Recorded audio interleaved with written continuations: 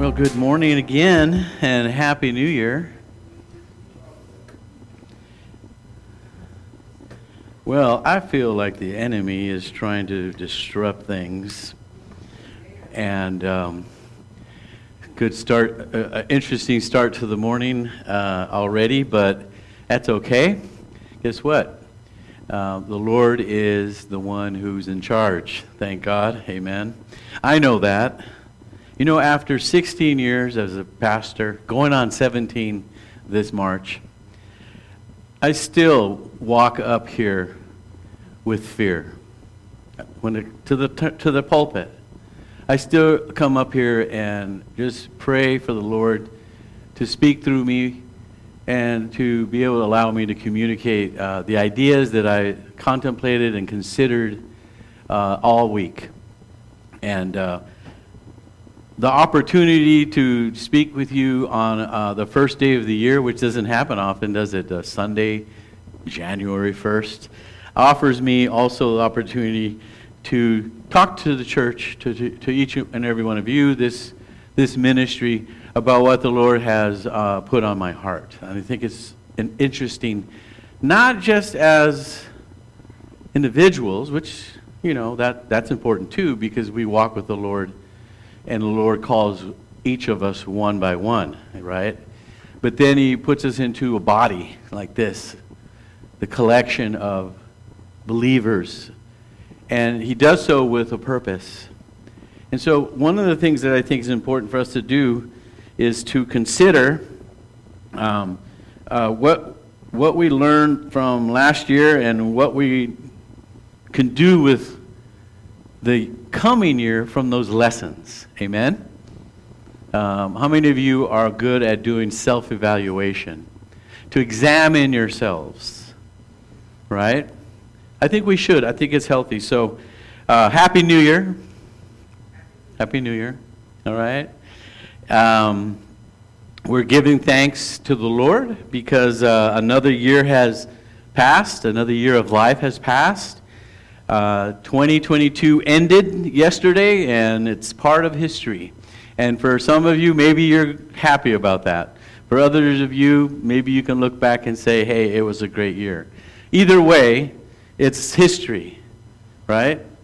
But in spite of the fact that 2022 is gone and behind us, and now 2023 lies before us, it lies before us with all of its potential, amen, and all of the hope that we have for it in the Lord, I would say, amen.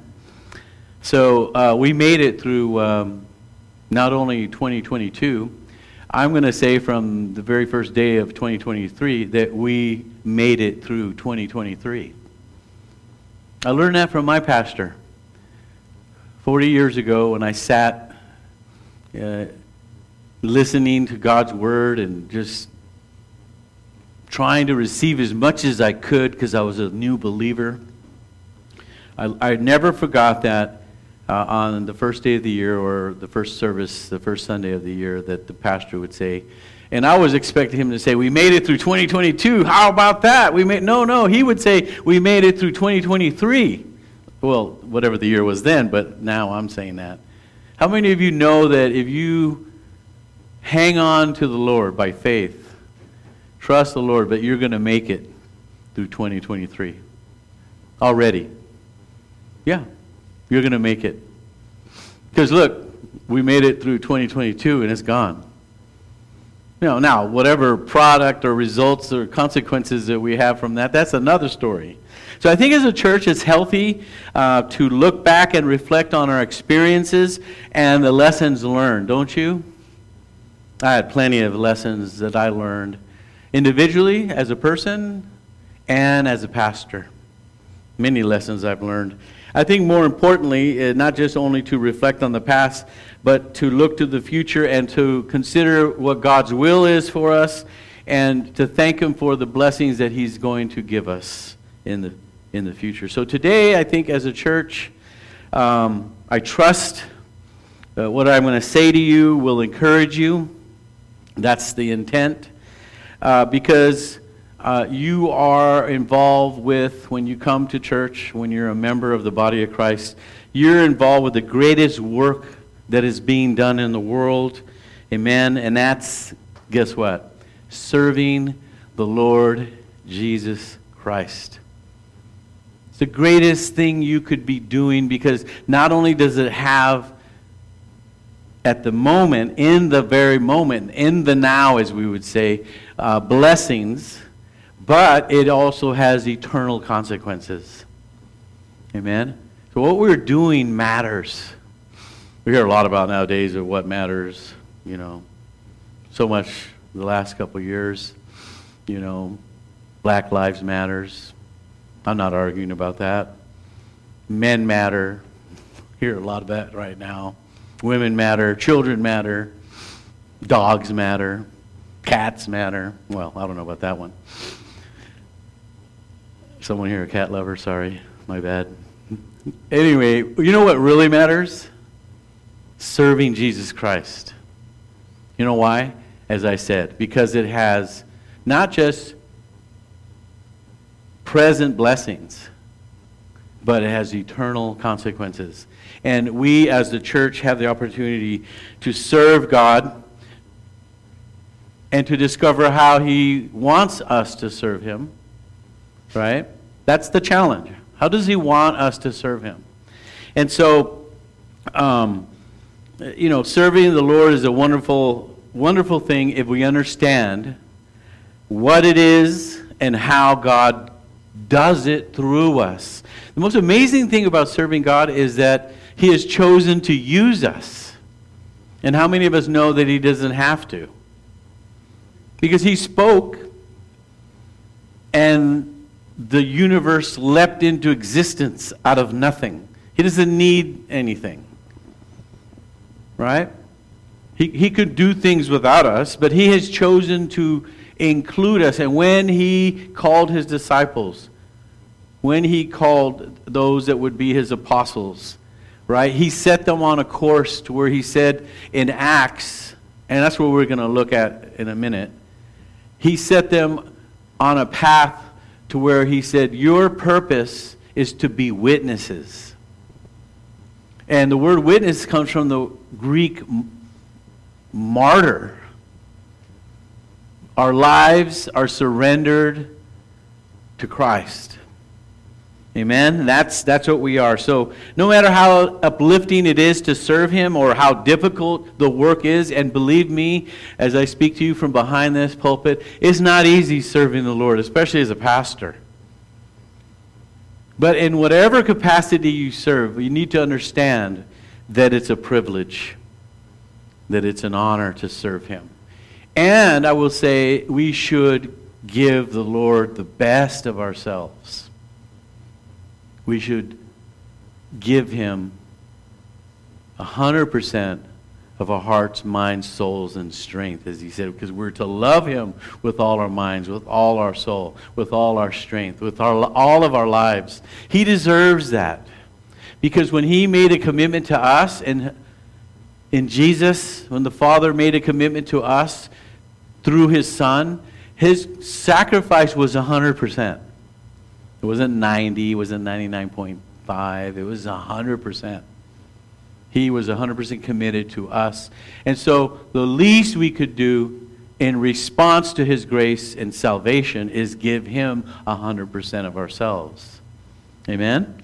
So, what I want to do today is I want to look at a Bible example, a biblical example, and I want us to kind of revisit and, or if we're not aware of it, discover what the early church understood about serving God, about ministry, and what it did to be or to being a servant of God.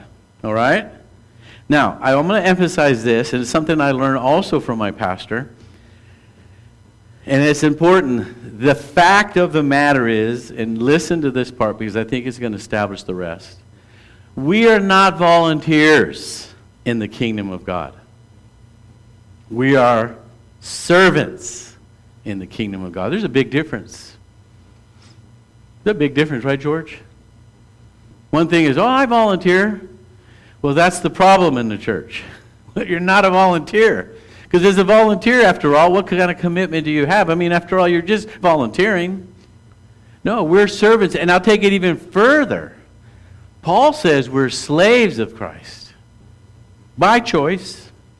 When we surrender, when we take up our cross. Taking up your cross in the Roman world was had the blunt and direct message of death.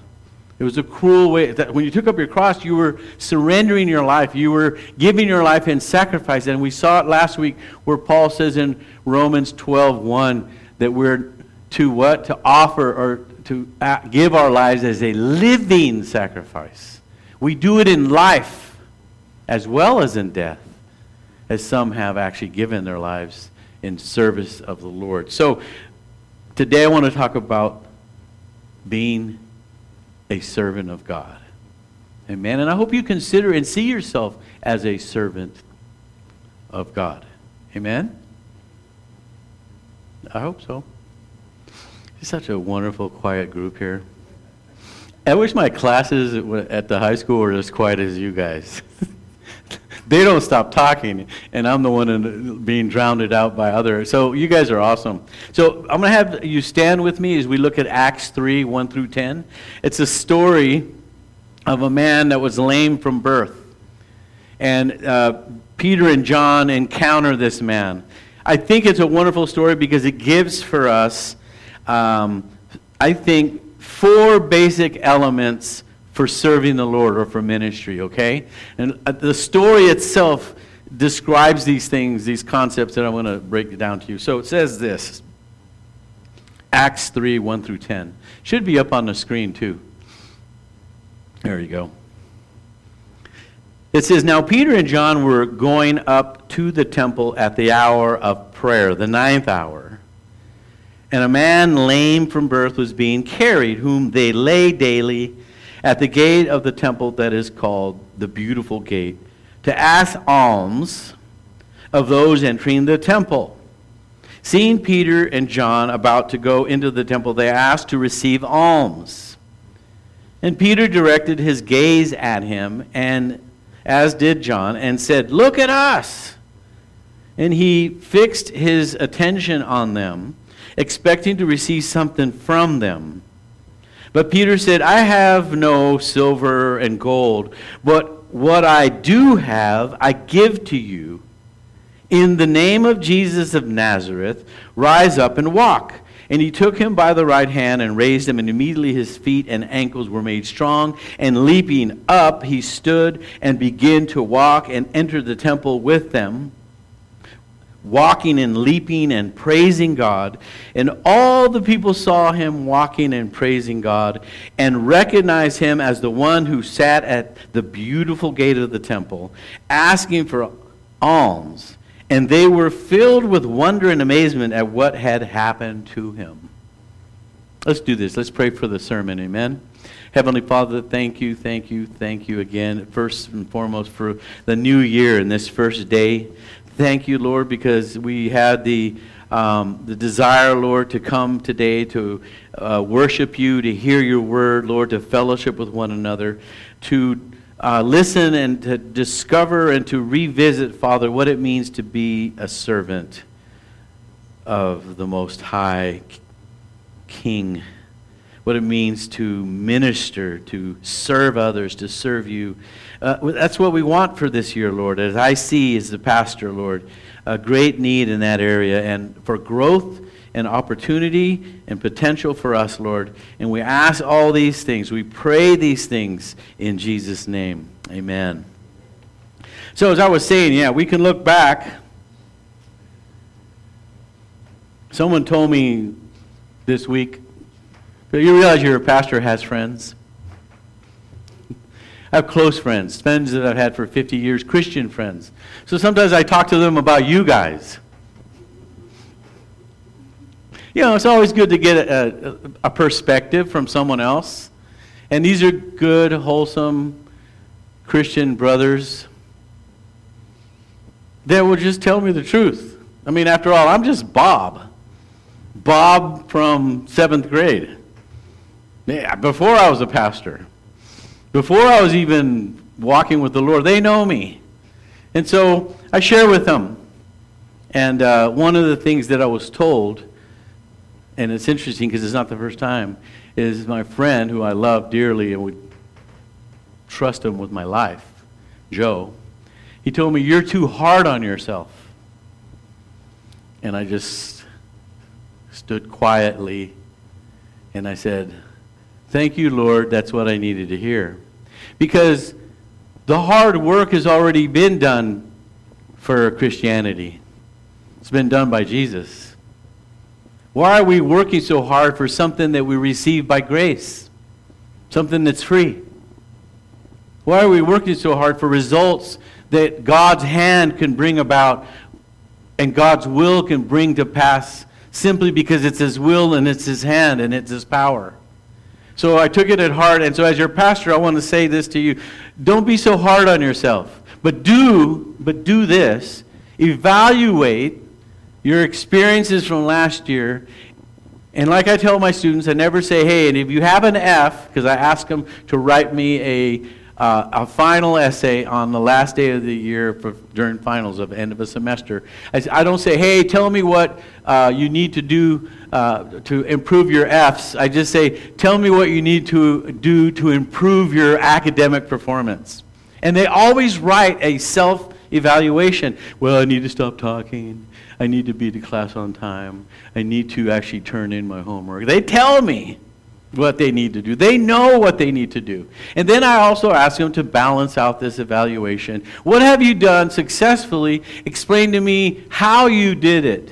What it is that you're doing that brings you success. And they'll always tell me what it is. "Well, I'm doing my homework. I'm studying before tests. I'm coming to class on time. I'm not..." They'll tell you. Everybody will tell you. Guess who knows you better than you? No one on this plane except one on the vertical plane, the Lord. Isn't it? It's awesome to live transparent before the Lord. And so there's nothing wrong with doing a self-evaluation as an individual and as a church. And one of the things that I believe this church needs to do is we need to learn to be better servants. And that's not being hard on you. That is giving you the opportunity to consider the greatest blessing and the greatest vocation.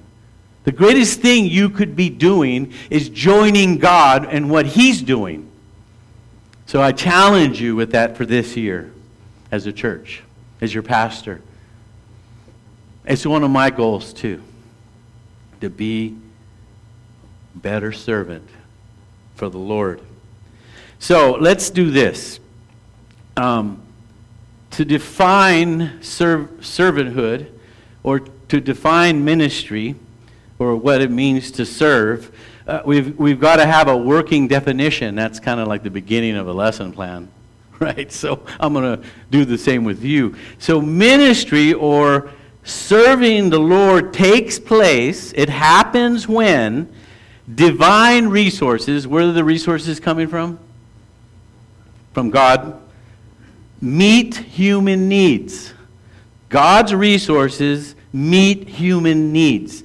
Do you think there are some human needs out there? Yeah, but one of the things you have to do is you have to see them and react to them. And so ministry or serving God takes place when divine resources meet human needs through, listen, through loving channels. There has to be love involved in our serving God. And for the glory of God. We're not doing it to get credit. We're doing it for God's glory. You want God to be glorified. That's the motivation. But it's through loving channels when you see human needs, and I'm doing this one backwards now, and you realize that divine resources are available for that person. And guess who has them? You do. With the presence of the Holy Spirit in your heart, in your life, you have access to those resources that a needy world has. Now let me say something about needs. As a Christian, you start to run into certain terms that are they're part of the Christianese vocabulary. And then you will hear some people say, what are your felt needs? Well, the needs you feel. Well, those are wonderful, but because we're limited beings, we don't know everything. We're living just in the here and now. And sometimes our feelings can deceive us, right? So that's okay, I guess, if you feel hungry and you know you need to eat. That's it. But I'm trying to take this to a totally different level. What are your perceived needs? Well, I mean, they can only be perceived because we only know so much about everything. But the bottom line at the end of the day is God knows what you really need. He will supply all your needs, it says in the Scriptures, according to His riches in glory. He will, not he might, He's considering it, He's mulling it over, He's thinking about it. He will supply all your needs, not your felt needs, not your perceived needs, your needs. The ones you really have, that the Holy Spirit knows about because He knows everything about you. He will supply all your needs according to His riches in heaven. So, let's look at the story real quick. There's 4 things that I find interesting. It says, Peter and John went up together to the temple at the hour of prayer, the 9th hour. So what we know about Peter and John, and what we know about anyone that's a servant of God, is that they first have to know Christ and to know His divine resources personally. You have to know Christ before you can make Him known. Right? I mean, that sounds like so basic, but you can't give what you don't have. Right? So there's a bank, there's a shelf full of gifts that you may have in your life, a room full of, but how do you use them if you don't know how God is dealing with you in your life? So you have to know Christ in order to make Him known, and you have to know His resources personally. How many of you have been blessed by God's resources? Thank you, Sarah. I'm glad you're awake. I just said something powerful. How many of you looking back, and that's what I was telling you on the first day of the year, you can look back and reflect on your experiences, on what you have lived, and you know God's resources because you actually have personally received them. Well, let's just talk about God's love just to make it basic. For God so loved the world, how many of you are those that understand God's love and God's grace and God's mercy and God's healing power, God's provision? All of those things are part of what I'm talking about. We are to know Him, that is Christ, as our Savior and the Lord of our life. And in knowing Him, you also experience and know His divine resources in a personal way. Hey, church, this is personal. And if you received it, then as a Christian, you have this opportunity to also share what you received. By the way, whatever you share is not yours. It's something given to you. So you don't have to worry about what you have. God will give it to you. And He has. These are consistent men. These are men that know God in a way in which they would go up to the temple on the 9th hour. Now, it starts at 6 in the morning, so 9 hours from 6 is 3.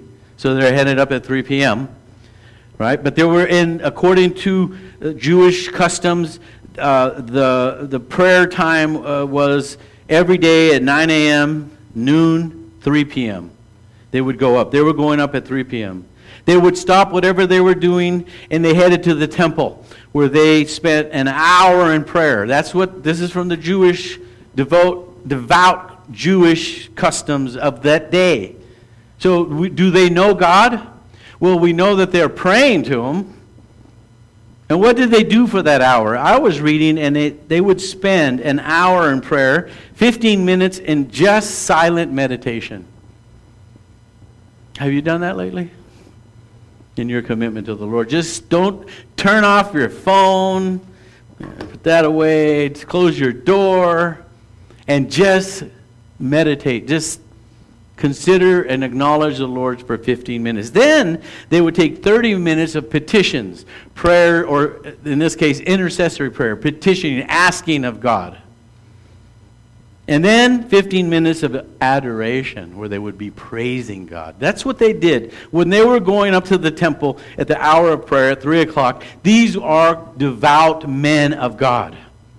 Okay? I think it's kind of a neat way to pray if you don't have a way to do it. Most important way to pray is to be led by the Spirit. But if you're going to have a pattern, maybe this one might work for you. I don't know. So they would meditate on God's greatness. They would meditate on God's goodness. And then, having done that, they were confident enough then to bring up their requests to God and, no doubt, praise God. After having meditated on Him, after having made petitions to Him. So these are men of God who knew Christ. So it wouldn't be too big of a leap to where they would go to the second movement in this story, or the second part of ministry or serving, is having known God and having experienced His resources, they would share them. You can't hold on to them, church. You can't hoard God's blessings. Because here's the way God works. He will use you as a conduit, as a channel to bless others, but you have to be willing to give what you receive. Have you done that? Give what you've received. No, man. Those are my $100. They're for me, exclusively. I'm not sharing it with anybody. Well, then that's all you'll ever have in God's system and in how God operates through ministry. You're just an aqueduct through which water flows.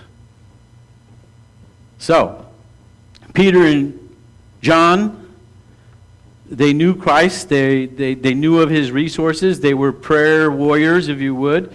They meditated. They brought their petitions up to God. They worshiped God.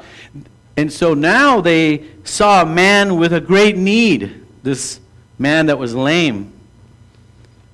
Physically lame, but also spiritually dead. So we have to also consider as Christians that there's dimensions in the needs of people. Some are just physical needs. I'm hungry, I'm thirsty, I'm cold, I'm hot. The big toe of my right foot hurts.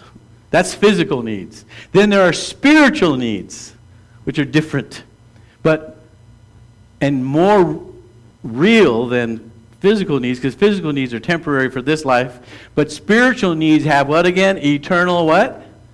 Consequences. Okay? So they see this man with great need. They gazed at him, it says. If you look at that passage, if you look at the verse, right? They see him and they see his need. Okay? Do you see needs of people around you? There's a whole community out here that needs Christ. I don't have to go to Zimbabwe. I don't have to go to Malaysia. I can just go right outside the doors of Cross Point Community Church here on Acacia and Walnut and walk a few yards, and there are people in this neighborhood that need salvation. Well, God bless them. God bless them. Yeah, He's going to use you to do so. Or wherever it is you meet people. So they saw this need. They gazed at him. And then they did something really interesting, which I'd wonder if you would do this. You had the confidence to do it and the knowledge to do it because of your relationship with Jesus Christ, because you know Him and you know His resources. They said to him, "Oh, we see you. We see your need. We see that you're hungry. We see that you're cold. We see that you're wet standing outside of Best Buy. We see that you're coming over trembling, asking for money. What are you going to do about it, though? It's like you see someone cold. I think James was saying when he was arguing that faith without works is dead. He said if you see your brother cold and you don't offer him a jacket, what good is it for you to tell him, God bless you? If you see someone who's hungry and you don't offer him food, well, what good is it for you to say, may Jesus bless you? Blessings. We just kind of go again, I'm saying, into this mechanical, robotic, ritualistic, ceremonial type of a religion where we say the right things. I'll pray for you. You know that, Sister Sarah? I'm going to pray for you. And then I never pray for her and even think about her anymore. And I see her the next week and I go, I prayed for you. You liar.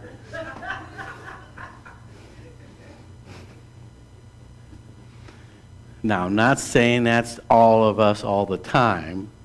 Don't look at me funny. I'm just saying don't be so spiritual in front of the eyes of others. It'd be better for you to whisper in their ears or for you to say it in your heart and go do it. Pray for you. So anyway, they gazed on him and then they turned around, and this is interesting. They looked at him, but then they said something to him.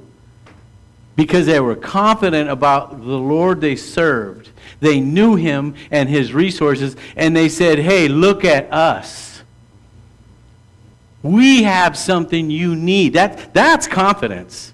You walk up to somebody and say, hey, forget about Johnny come lately and Johnny Appleseed or whatever Johnny out there. Forget about them. Look at me. Look at us. Pay attention to what I'm going to tell you, because what we have are the words of life. Do we know that? You know, there is a place where Paul said this is something like that, a confidence to say what Paul said. He said, follow me as I follow Christ. Easily what John and Peter were saying is, look at us as we look at Christ. You got to look at Christ first before you ask others to look at you.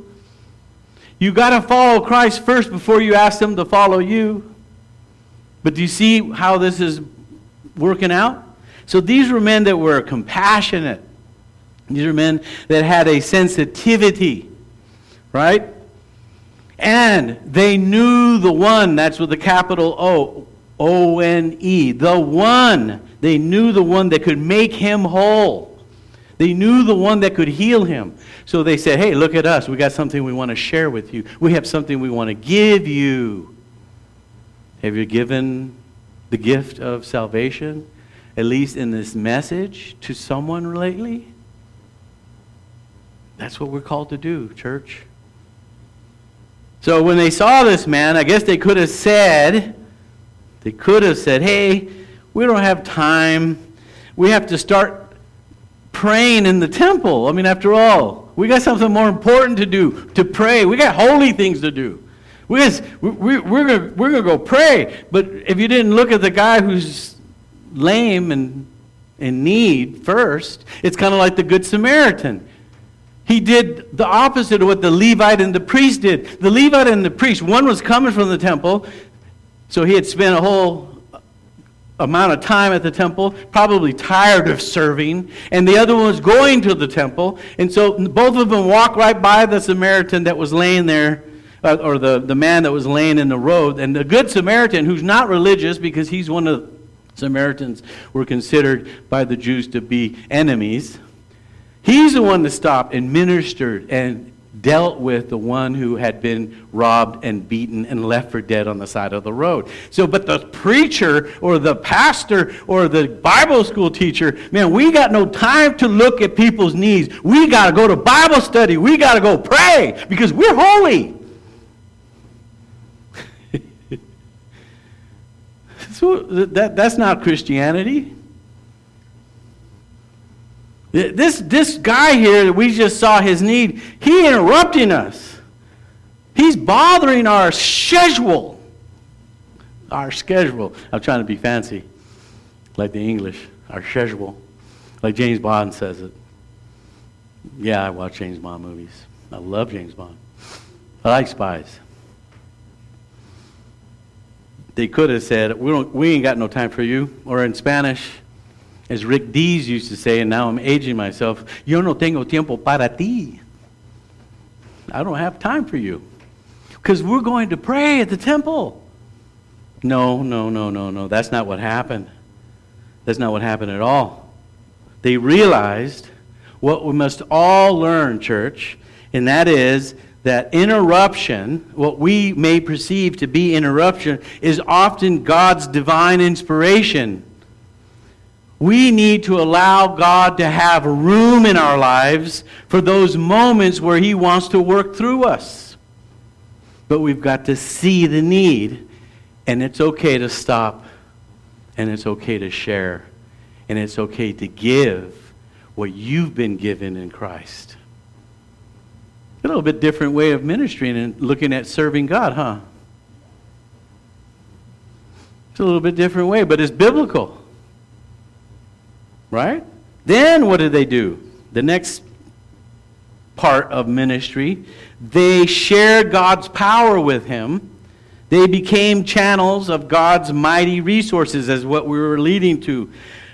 This lame man simply wanted some financial support. He was asking for alms. He was begging.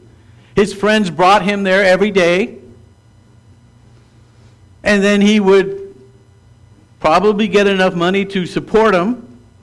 And that's exactly what he was doing given the condition that he was in. He was lame. It was reasonable. He had no other option. There's a lot of people that have needs and they find themselves in those positions, in those circumstances beyond their will, or it's not their fault, or they have no other choice but to beg. Right? At least in the case of this man who's handicapped physically. It says the man was lame from birth, being carried. So he had been carried by his friend. They laid him daily at the gate of the temple, which was called the Beautiful Gate, to ask alms of those entering the temple. He was asking, he was begging for money. That's what he was doing. And he would never know that he was about to encounter and receive something he would never expect. That's how it works when we serve God. And we know that Peter said something powerful, and he responds compassionately to this man. Hey, I have no silver or gold, but what I do have, I give you. In the name of Jesus Christ of Nazareth, walk and rise up and walk. Peter didn't have any money. He didn't have any financial resources at the moment to be able to give to this individual.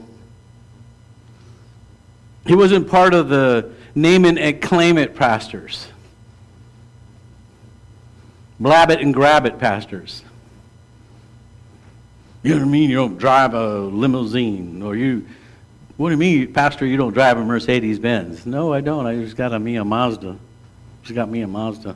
I used one, by the way. The health and wealth pastors and preachers. I'm not saying that you can't be wealthy and healthy, but that's not the message. I'm not saying that at all. That's not Christianity's central message. God's blessed you with the ability to earn an income, or gifted you, that's something else. But what they said, hey, we don't have silver and gold. We don't have what you're looking for, material things. But what we do have, we'll give you. And what did they say? In the name of Jesus Christ of Nazareth, rise up and walk. What do we have, church? We have the name of Jesus. We have authority in Jesus' name to minister, to serve. That's what we have. And it's the most powerful gift that we could ever have as a church. Are we using it? So, Peter didn't have money, but he had the name of Jesus. There's a Christian commentator, Lasor, He says, "It is not the church's business in this world to simply make the present condition more bearable." No, we see people suffering, but it's not the church's or business to just simply make everybody's present condition more bearable. The task of the church is to release here on earth the redemptive work of Christ. The task of the church is to give them more than what their physical needs are, and that is to meet their spiritual needs. So we give what we have. What do we have? The name of Jesus. So some of you will come to me as pastor and you'll share with me some issues in your life, and I'll do my best to try and counsel you, biblically speaking, give you some verses to consider, give you some things to think about the best I can. I mean, I do have a degree in counseling, but I don't consider myself at all capable of actually really doing it per se, And so a lot of times I'll hear a lot of stuff, and sometimes I'll say, hey, slow down a little bit. Like, maybe it might be better if I don't know all the details. Seriously. Why? Because what I'm going to do always is say, hey, I'm glad I got to talk to you. I'm here for you. This is what I could say to you that I know about. But the most important thing I could ever do for you is to point you back to Christ and pray for you. It's the most important thing I could ever do. And you say, well, you didn't give me any answers because I don't have them. But I have the authority to tell you, get into God's Word, get it into a walk with the Lord that's closer, and you may discover why you're going through these present things. He may be using them to bump you over to Him. I don't know sometimes why you're going through what you're going. I don't even know sometimes why I'm going through the things I'm going through. I prefer not to go through some of them. But God's... I like George because he's more reactive. That's a pretty good one, huh, George? I mean, do you always know why you're going through what you're going through? That's the point of it, is to drive you to Christ. And so we give what we have, and it's the name of Jesus. And so this man, not knowing, even though he was asking for money, he was and received much more than he had ever imagined. What did he receive? He was completely healed and converted to Christ, because he went into that temple and he praised God. He got something better than what he thought. God always has something better in mind for us. Jesus not only wanted to change his physical condition, that is to heal his body, but more importantly, he wanted to save his soul. And so God does both. Lastly, and we'll cut this short, what's the last point do we see here and purpose of ministry and of serving God? Okay, let me go over the first three first. We need to know Him and His divine resources personally. Number 2, we need to gaze and look at the human need and then point people to look at us and the one whom we serve. Then we need to share the power of God with them. We need to be a channel through which God works. And then lastly, what happens when we genuinely serve God in a biblical manner is that God is glorified. Because look what happens in verse 8 and 9. Leaping up, he stood and began to walk. He was lame, he was paralyzed from birth, some kind of disease. Who knows what it was? And then after Peter gave him what he had in the name of Jesus, I ask you to rise, to walk.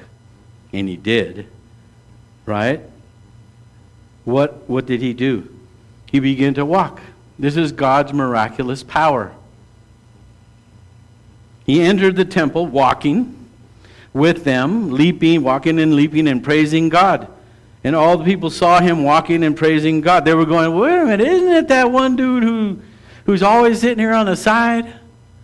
I remember when we lived in Turkey, we used to go to a Protestant church, because that's how it works in the military. You either go to the Jewish side of the church. It's the same building, by the way, just different hours when they had services. So it would be the Jewish church, it would be the Catholic church, and then it would be the Protestant. And I remember there was a guy outside of the church, because we lived in the city, but the church was reserved for the military, for the Air Force. And he sat in a wheelchair collecting money, just like this guy was, right outside the temple. He was right outside the church.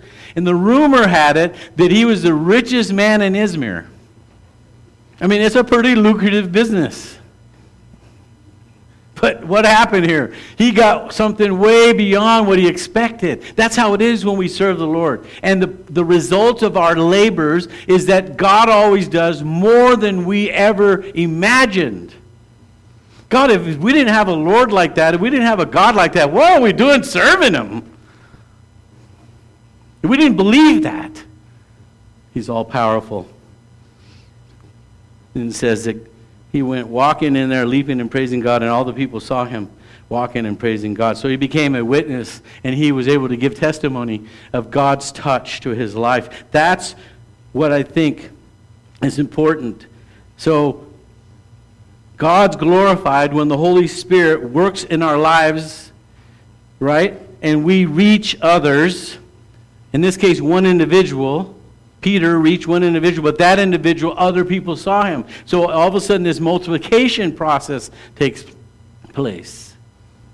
Others came to Christ. The masses heard of this miracle. So you want to know what it means to be a servant of God? Right? Well, do you know God personally and His marvelous resources, and you want to help people with what God's given you? Are you concerned for the needs of others so that when you see them you want to help? Are you willing to be a channel for God's glory? So often, and this is kind of leading into next Sunday's sermon, so often we think God called us to be what? The vehicle for change instead of the channel for change. We're just a channel. The vehicle is Him. He's the one driving in, if you will. We're just the channel. We're not the vehicle. And simply, our job is to channel what He has given us, to receive His riches, and then to share them with others. That's what it means to serve God. Amen? There's a verse in 2 Corinthians 6:10. And like Paul, we can acknowledge that we were or are as poor, yet making many rich. When it comes to ministry, all of us are bankrupt. We have nothing to offer except what we received. And what have we received? The name of Jesus. That's what we received. Making, and then through our poverty, but our willingness to be a channel, we're making others spiritually rich in the knowledge of the gospel, the good news of Jesus Christ. That's the challenge for this year. I couldn't be any more honest with you.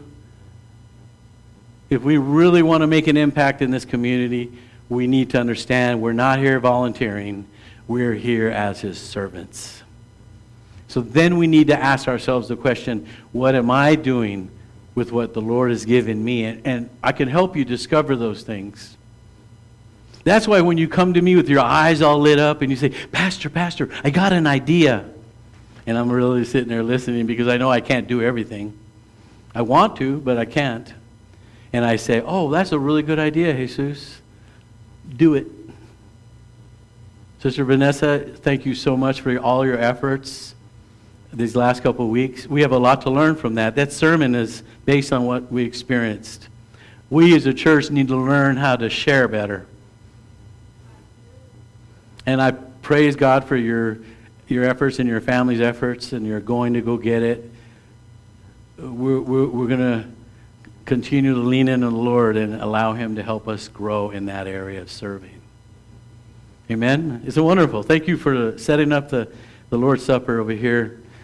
Hermanos, Camila, thank you. Thank you for the praise group, for Cassandra and of course Adriana and Tanya and Ade. Thank you for your participation in preparing for this. We want to do it 100% and 100% for the Lord.